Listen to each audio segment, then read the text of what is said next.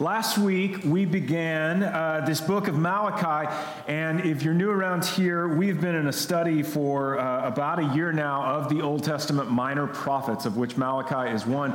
There are 12 books in the Old Testament that are called minor prophets, mainly because the books are shorter than some of the major prophets like Isaiah or Ezekiel, who have very long books.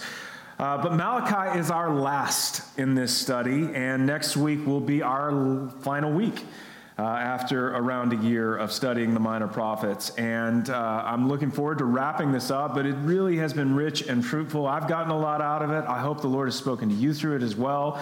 And I'm looking forward to our next study coming up in 2 weeks, which is the Gospel of John. And it's just going to be, I think, a fantastic segue to wrap up the Old Testament and immediately go into the story of Christ in the Gospel of John.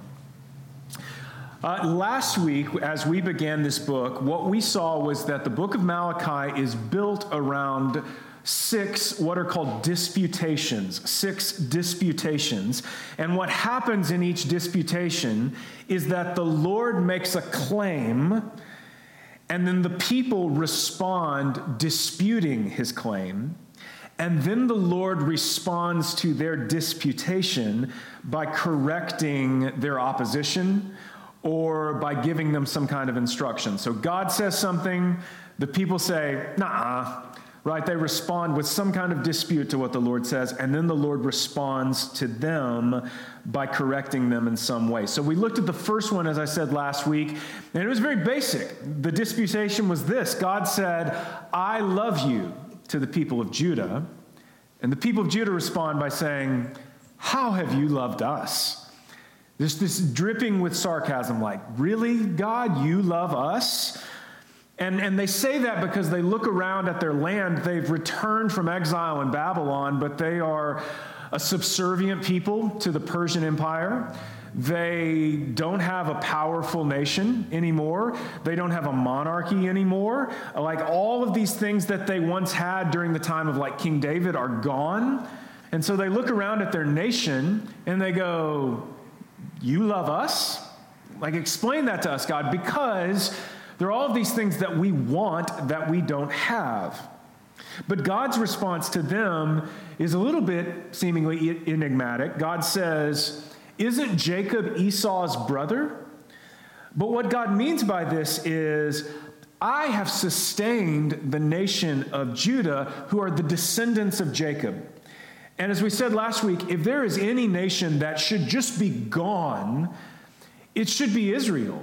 When you look back throughout the history of Israel and the number of times that they've been conquered, and the fact that throughout much of their history, they were not like a military superpower, like the sheer fact that they even still exist in some form or fashion at this point, God says, that is all because of me.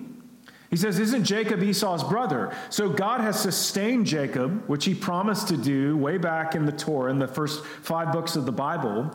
But Esau and his descendants, Jacob's brother, are gone. The nation of Edom, which came from the descendants of Esau, are gone. And we've seen that throughout the study of the minor prophets, that Edom came in with the Babylonians and assisted in the destruction of Jerusalem, only to have the Babylonians later turn on them and wipe them out.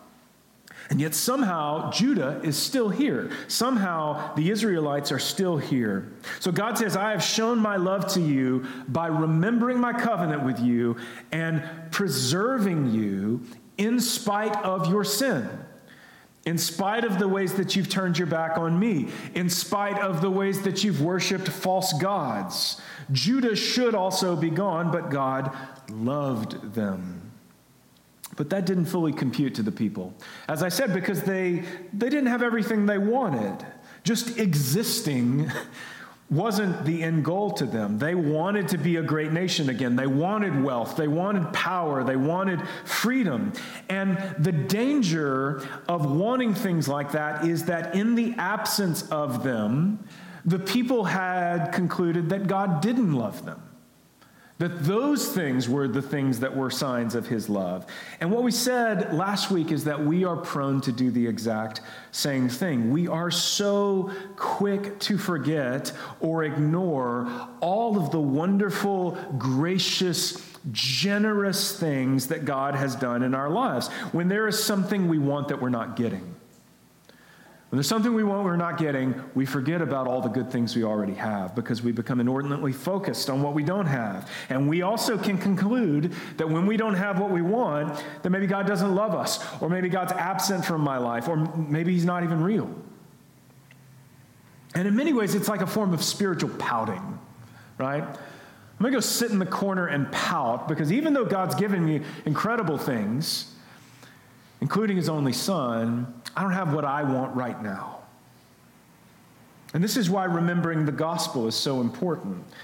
It's why we need each other, the community of the church, to remind us of the gospel. It's why we need to hear the gospel often, even if we already know it. It's why we need to get better at preaching the gospel to ourselves and our own hearts. And by the gospel, I don't simply mean the story of Jesus. I also mean the ramifications of the story of Jesus in your life. Paul says in Romans 5, but God shows his love for us in that while we were sinners, what? Christ died for us.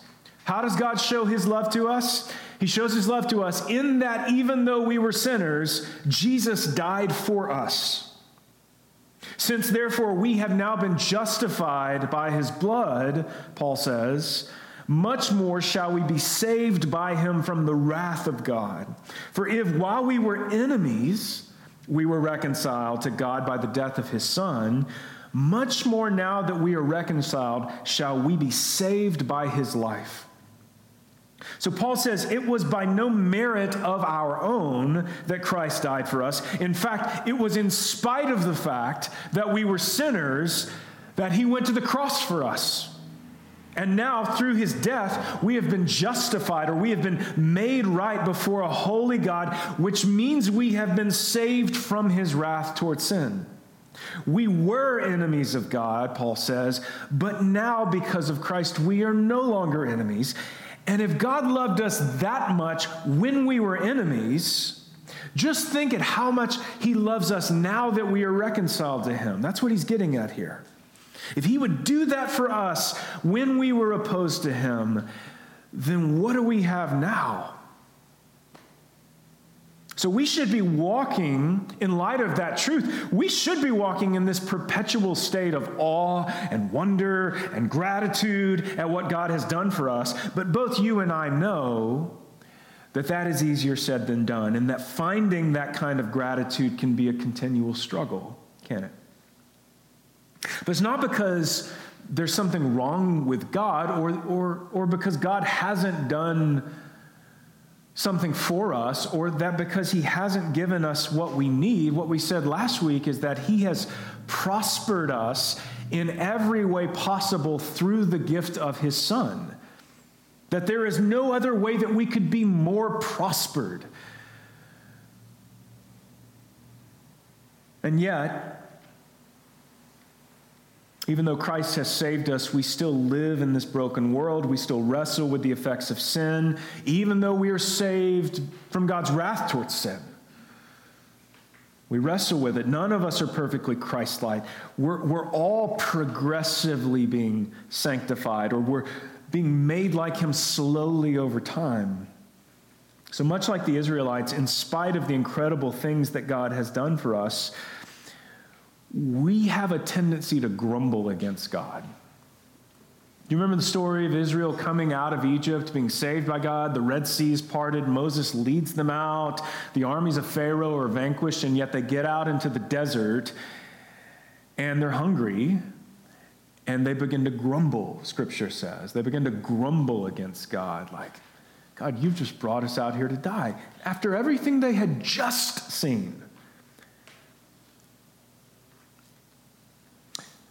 This may be something that you guys are familiar with, but this is a concept called Maslow's hierarchy of needs. And this is sort of a simplified version of it. And Abraham Maslow was a psychologist, early 1900s. This was something that he proposed, and it has really become a part of the vernacular, particularly here in America. And the way that he viewed this was at the foundation of things we need as human beings in our lives. At the bottom of this was what we could basically call body needs, bodily needs, food, water, shelter, warmth, rest. I mean, just like the most foundational stuff. If I am going to continue to exist as a person, I need these things down here. After that, he said the next step was basically safety needs.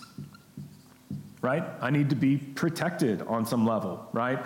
I need to not get mauled by a bear, right? I need to not get attacked by my enemies. I need to be safe. So foundation, body, water, food, shelter, safety. Yeah, absolutely. We all need these things. But next up the ladder is belonging and love.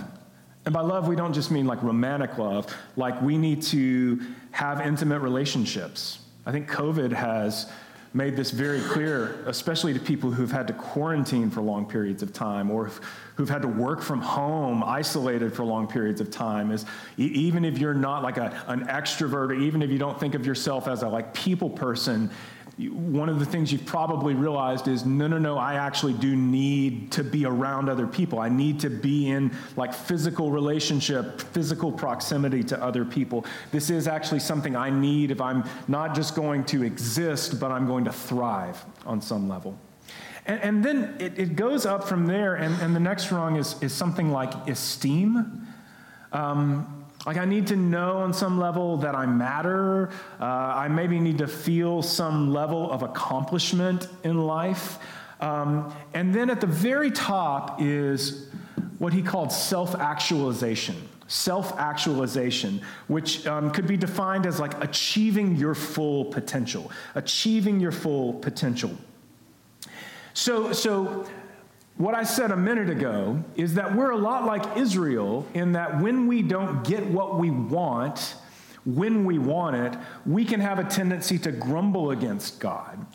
And yet what I want us to see is that the things that we need are very different from the things that Israel needed when they came out of Egypt. So what did Israel most need when they came out of Egypt? They needed food and water and shelter, and they needed safety, because as soon as they got out into the desert, they start getting attacked by other people groups. I mean, it happens very quickly. So they're not warriors. They've been slaves for 400 years. They've been building the great monuments in Egypt, and yet now all of a sudden they're out here and they're having to fight against other tribes, other people groups. So they need, just to exist, the most basic human needs, right? But they didn't always get what they wanted. God knew they needed those things, and he gave them the things that they needed, but it doesn't mean that they didn't experience any discomfort. No, they experienced a lot of discomfort, didn't they? They experienced, Scripture says, the testing that comes from going without. And yet God always sustained them. And what's so interesting when you read the story is, I mean, the Lord literally makes this bread-like substance appear on the ground every single morning. Like it is just there. They called it manna, which means something like, what is it?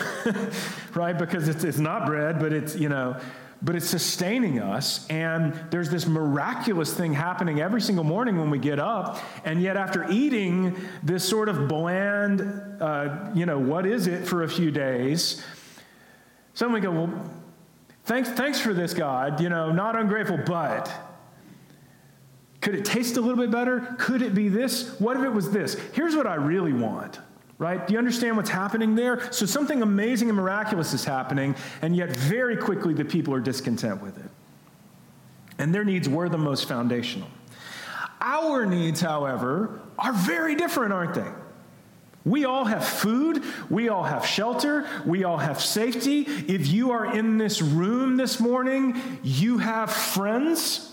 You have relationships. There are people that love you. Even if you don't want to receive that love, there are people that love you in your life.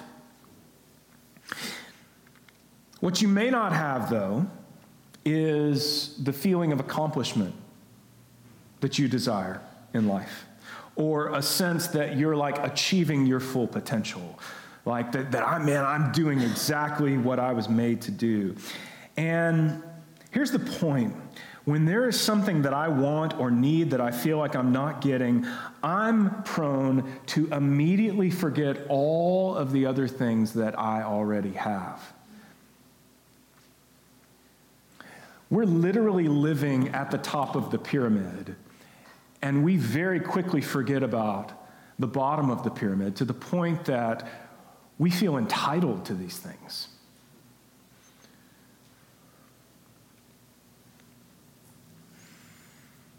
I'm prone to immediately forget what God has done, prone to forget that there are people around the world who are living in a state where self-actualization isn't even a thought. Achieving what I want to achieve in life isn't even a thought, because we're just trying to survive to tomorrow. We're trying to figure out how to get food or find shelter. By the way, the hierarchy of needs, not necessarily a biblical concept, by the way. I think Scripture would certainly affirm basic human needs at the bottom of the pyramid, but the higher we get up in this pyramid, I think Scripture would put these things more into the category of want than like true human need.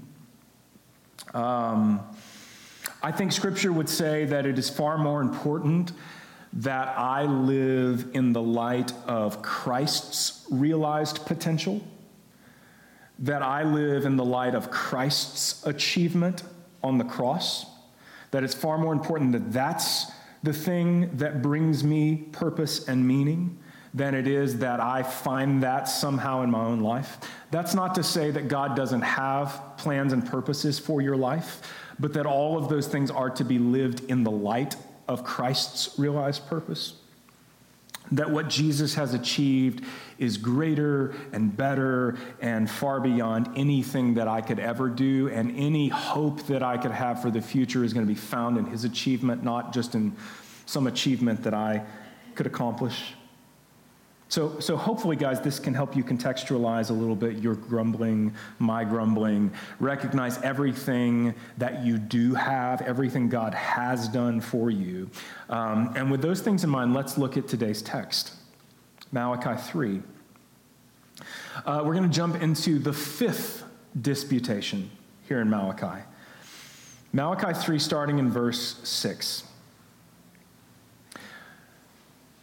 For I, the Lord, do not change. Therefore you, O children of Jacob, are not consumed. From the days of your fathers I have turned aside from my statutes. You have turned aside from my statutes and have not kept them. Return to me, and I will return to you, says the Lord of hosts. But you say, how shall we return? Will man rob God? Yet you are robbing me. But you say, how have we robbed you? In your tithes and contributions. You are cursed with a curse, for you are robbing me, the whole nation of you. Bring the full tithe into the storehouse, that there may be food in my house, and thereby put me to the test, says the Lord of hosts. If I will not open the windows of heaven for you and pour down for you a blessing until there is no more need, I will rebuke the devourer for you, so that it will not destroy the fruits of your soil, and your vine in the field shall not fail to bear, says the Lord of hosts.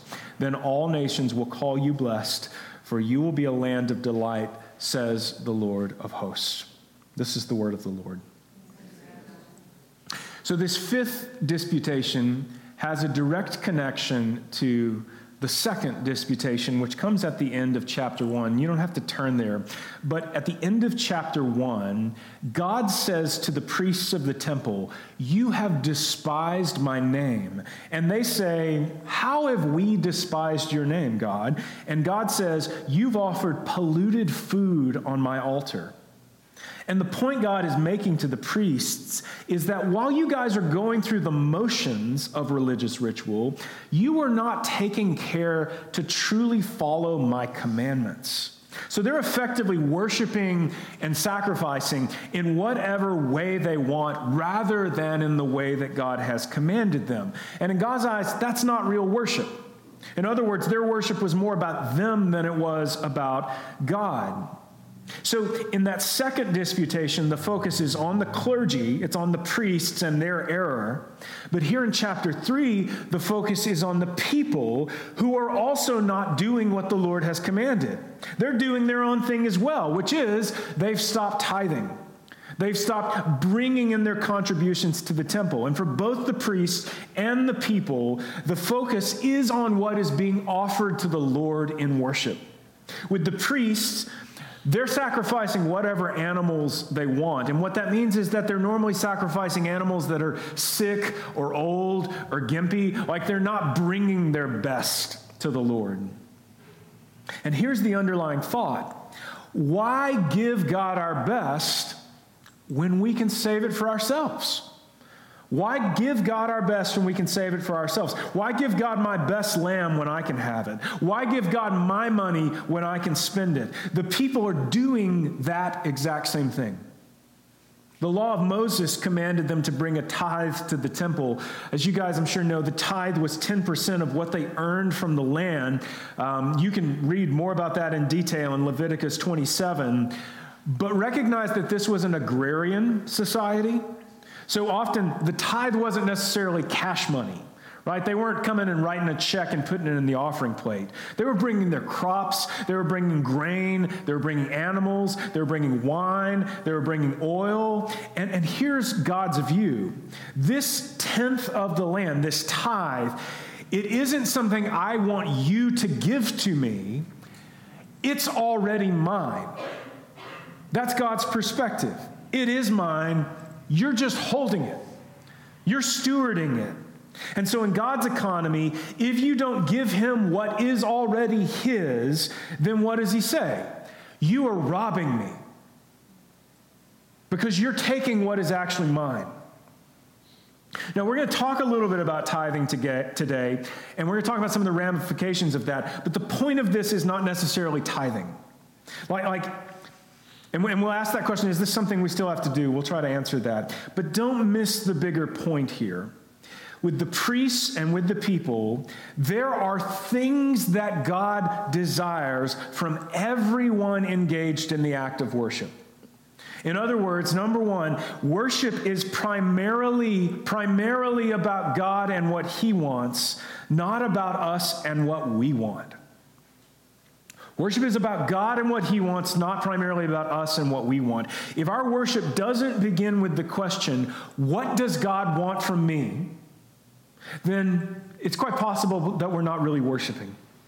If you come into corporate worship or even personal worship thinking only of what you want from him, then you probably aren't worshiping. And I think one of the big revelations of Malachi is this. As a people, we can be inordinately focused on what we want or what we don't have, and often we can direct anger or frustration or apathy toward God for not giving us what we want, when all along, God is trying to help us see that there are things he wants from us first. Did you notice that Malachi repeated Zechariah's words, which were what? Return to me, and I will return to you. When we were studying the book of Zechariah, we saw all of these conditional statements where God said, if you will do this, then I will do this. And I hope you notice today what God is saying in our brief little text, which is, the reason why your land is not flourishing in the way you want, the reason why you don't have the things you want, is because you are not worshiping me as the Lord and Master of your life. You are not being obedient to me in the way that I've called you to be obedient to me. If I really am your Lord and Master, then your primary desire should be to do what I want above what you want. And that is what it means to worship a king. Like if he really is the king, if my life is truly lived in submission to him, then it's all about his will.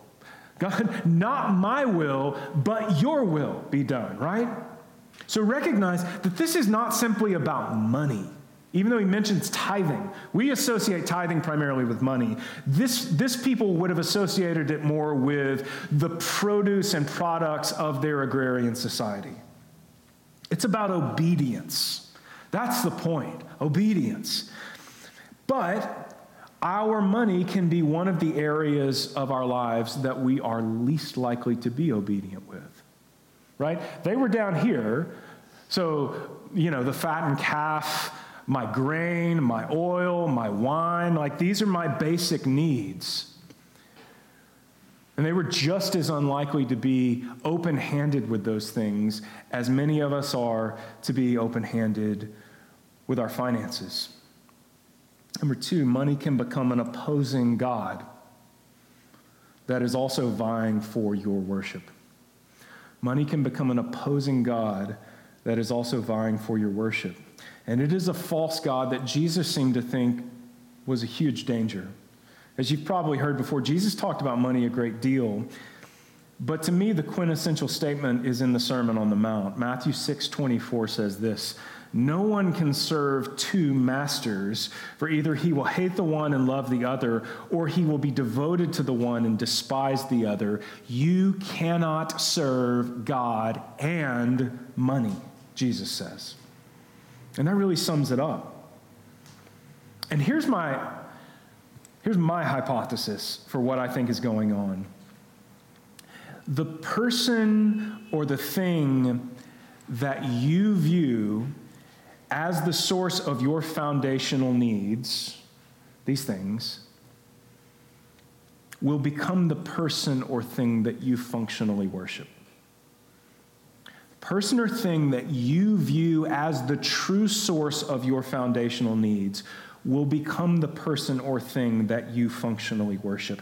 If you honestly view God as being the source of your food, your shelter, your safety, then you are far more likely to be concerned that you are living a life that's obedient to him. Whereas if you see yourself or other people or even money itself as being the real source of your food, shelter, and safety, you are far more likely to devote yourself to those things. And here's the deal. The God that you serve shapes the things that you want. The God that you serve shapes the things you most want. Whatever you're devoted to shapes what you want. It shapes what you desire. Because you and I naturally want more and more of whatever we deem to be God. So if money is my God, guess what? I want more of it. And if the more I serve that God, the more I want it to not just meet my foundational needs, the more I actually want it to help me find purpose and meaning and value in life. So making, having, spending, accumulating money can become my perceived path to self-actualization. American businessman John D. Rockefeller is like a case study in this. At the peak of his wealth, he had a net worth of roughly 1% of the entire U.S. economy. He owned around 90% of the entire oil and gas industry at the time. And when asked how much money was enough money, he famously responded, "Just a little more." Just a little more. And this is what Scripture calls the deceitfulness of wealth. The deceitfulness of wealth, which is the illusion that having a little more or giving a little more of my soul to it will finally satisfy me. But the problem with false gods is that they never come through. They never actually satisfy. Whereas Jesus says that he is living water and that those who drink will never thirst again. That somehow Jesus is this source. He is this God that will quench the things that we most long for. So in Judah, during the time of Malachi, you have priests, you have people who are going through the motions of worship, but it's just sort of empty ritual. We're doing this however we want to do it. We're not paying attention to what God has asked of us or required of us, because our concern is not that he would be pleased. Our concern is that we would be pleased. Their desire isn't even to live a life that aspires to be pleasing to the Lord. So how, in today's world, how do you worship the true King? Not these false gods. How do we worship the true fount of every blessing? And the first thing I want to say is we pursue obedience to Christ. Obedience is something that comes up over and over and over and over and over and over and over again in the Bible. If you begin at the beginning and you read all the way to the end, what does God want of us? He wants us to be obedient to him. What is God's vision for my life? Who does he want me to be? What does he want me to do?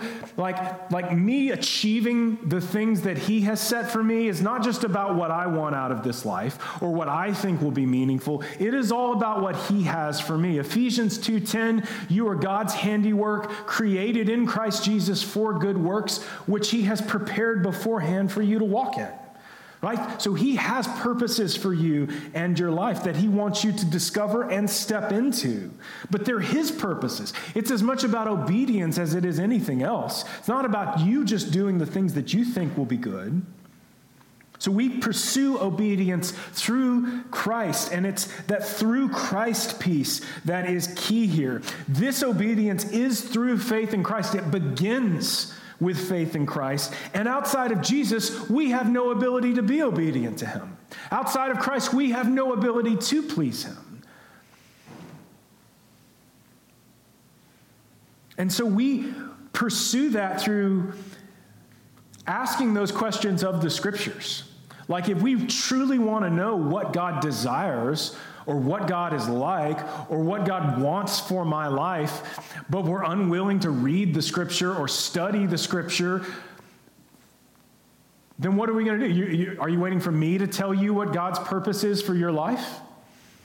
Like we have to seek him. And we do that together, yes, but we also do that by going to his word and mining the depths and the riches of it. But it is only through Christ that we can be obedient. It is only through Christ that we could even please him. And then secondly, in obedience, we lay before him what is already his. And what is his? Everything.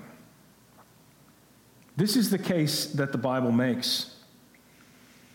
Deuteronomy 10:14, behold, to the Lord your God belong heaven and the heaven of heavens, the earth with all that is in it. Everything is the Lord's. Anything that you have is actually his.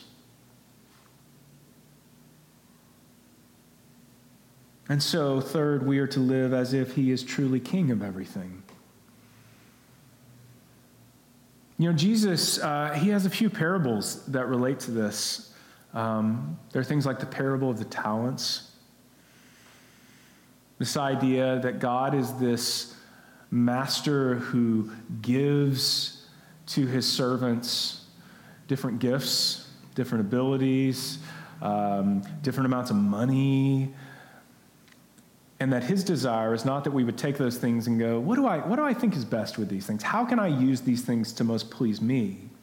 But that we take the things that he's given us, recognizing I might have more of something than somebody else. This person might have more of something than I do. But to take those things and ask the question, how can I use these things in a way that would be pleasing to him? And so the word we use is stewardship, right? I don't want to control these things. These things are not actually mine. I want to steward these things for his glory. And what glorifies him? Well, it's where we began our service today, right? The Shema, I love the Lord my God with all my heart, soul, mind, and strength, and love my neighbor as myself. And so when I look at the things of my life and I recognize that all of these things actually belong to the Lord, He's entrusted them to me. The question I'm asking is, how can I use these things to love Him and love my neighbor as myself? And here's the thing. If I take the things He's given me and I use them 100% on myself, then I've missed it, right? I've missed it. And so we live in obedience in light of Christ. We live as if He is truly King of everything.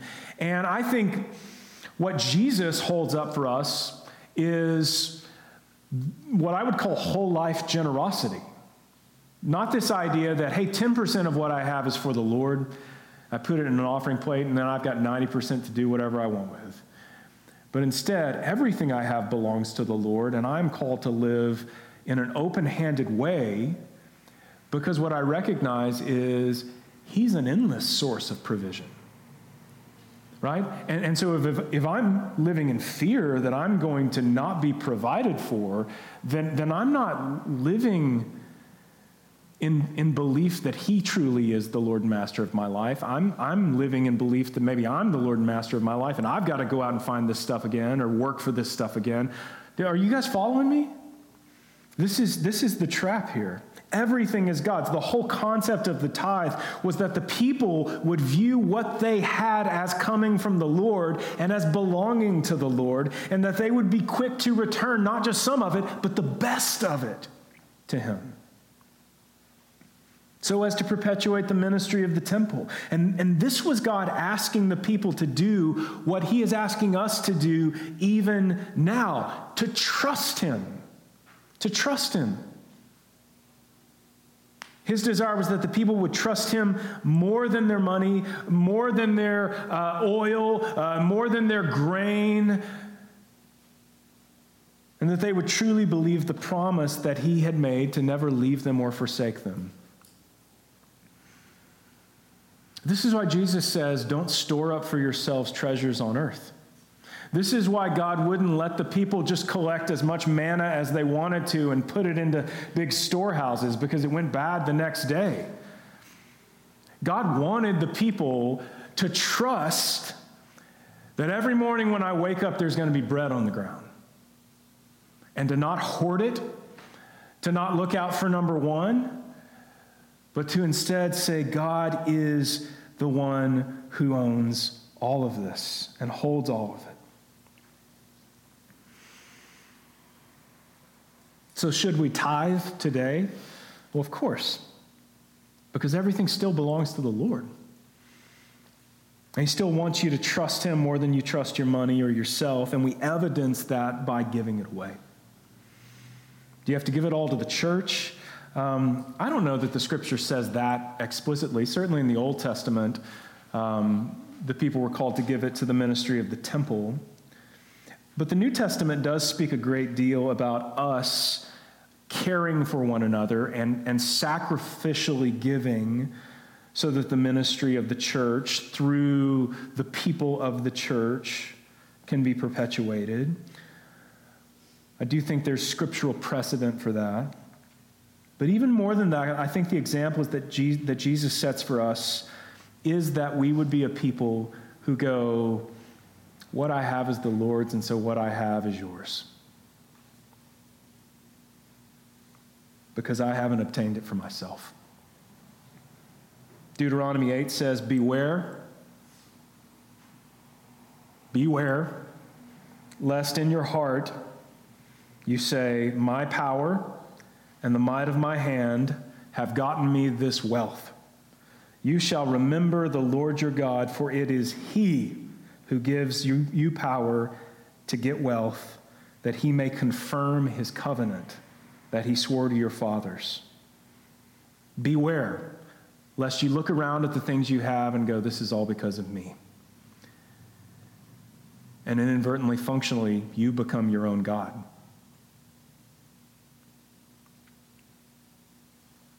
But let us not forget, guys, as I close, we are to be open-handed with what we have, not so that we can get something from God, but because of what he has already given us through Christ.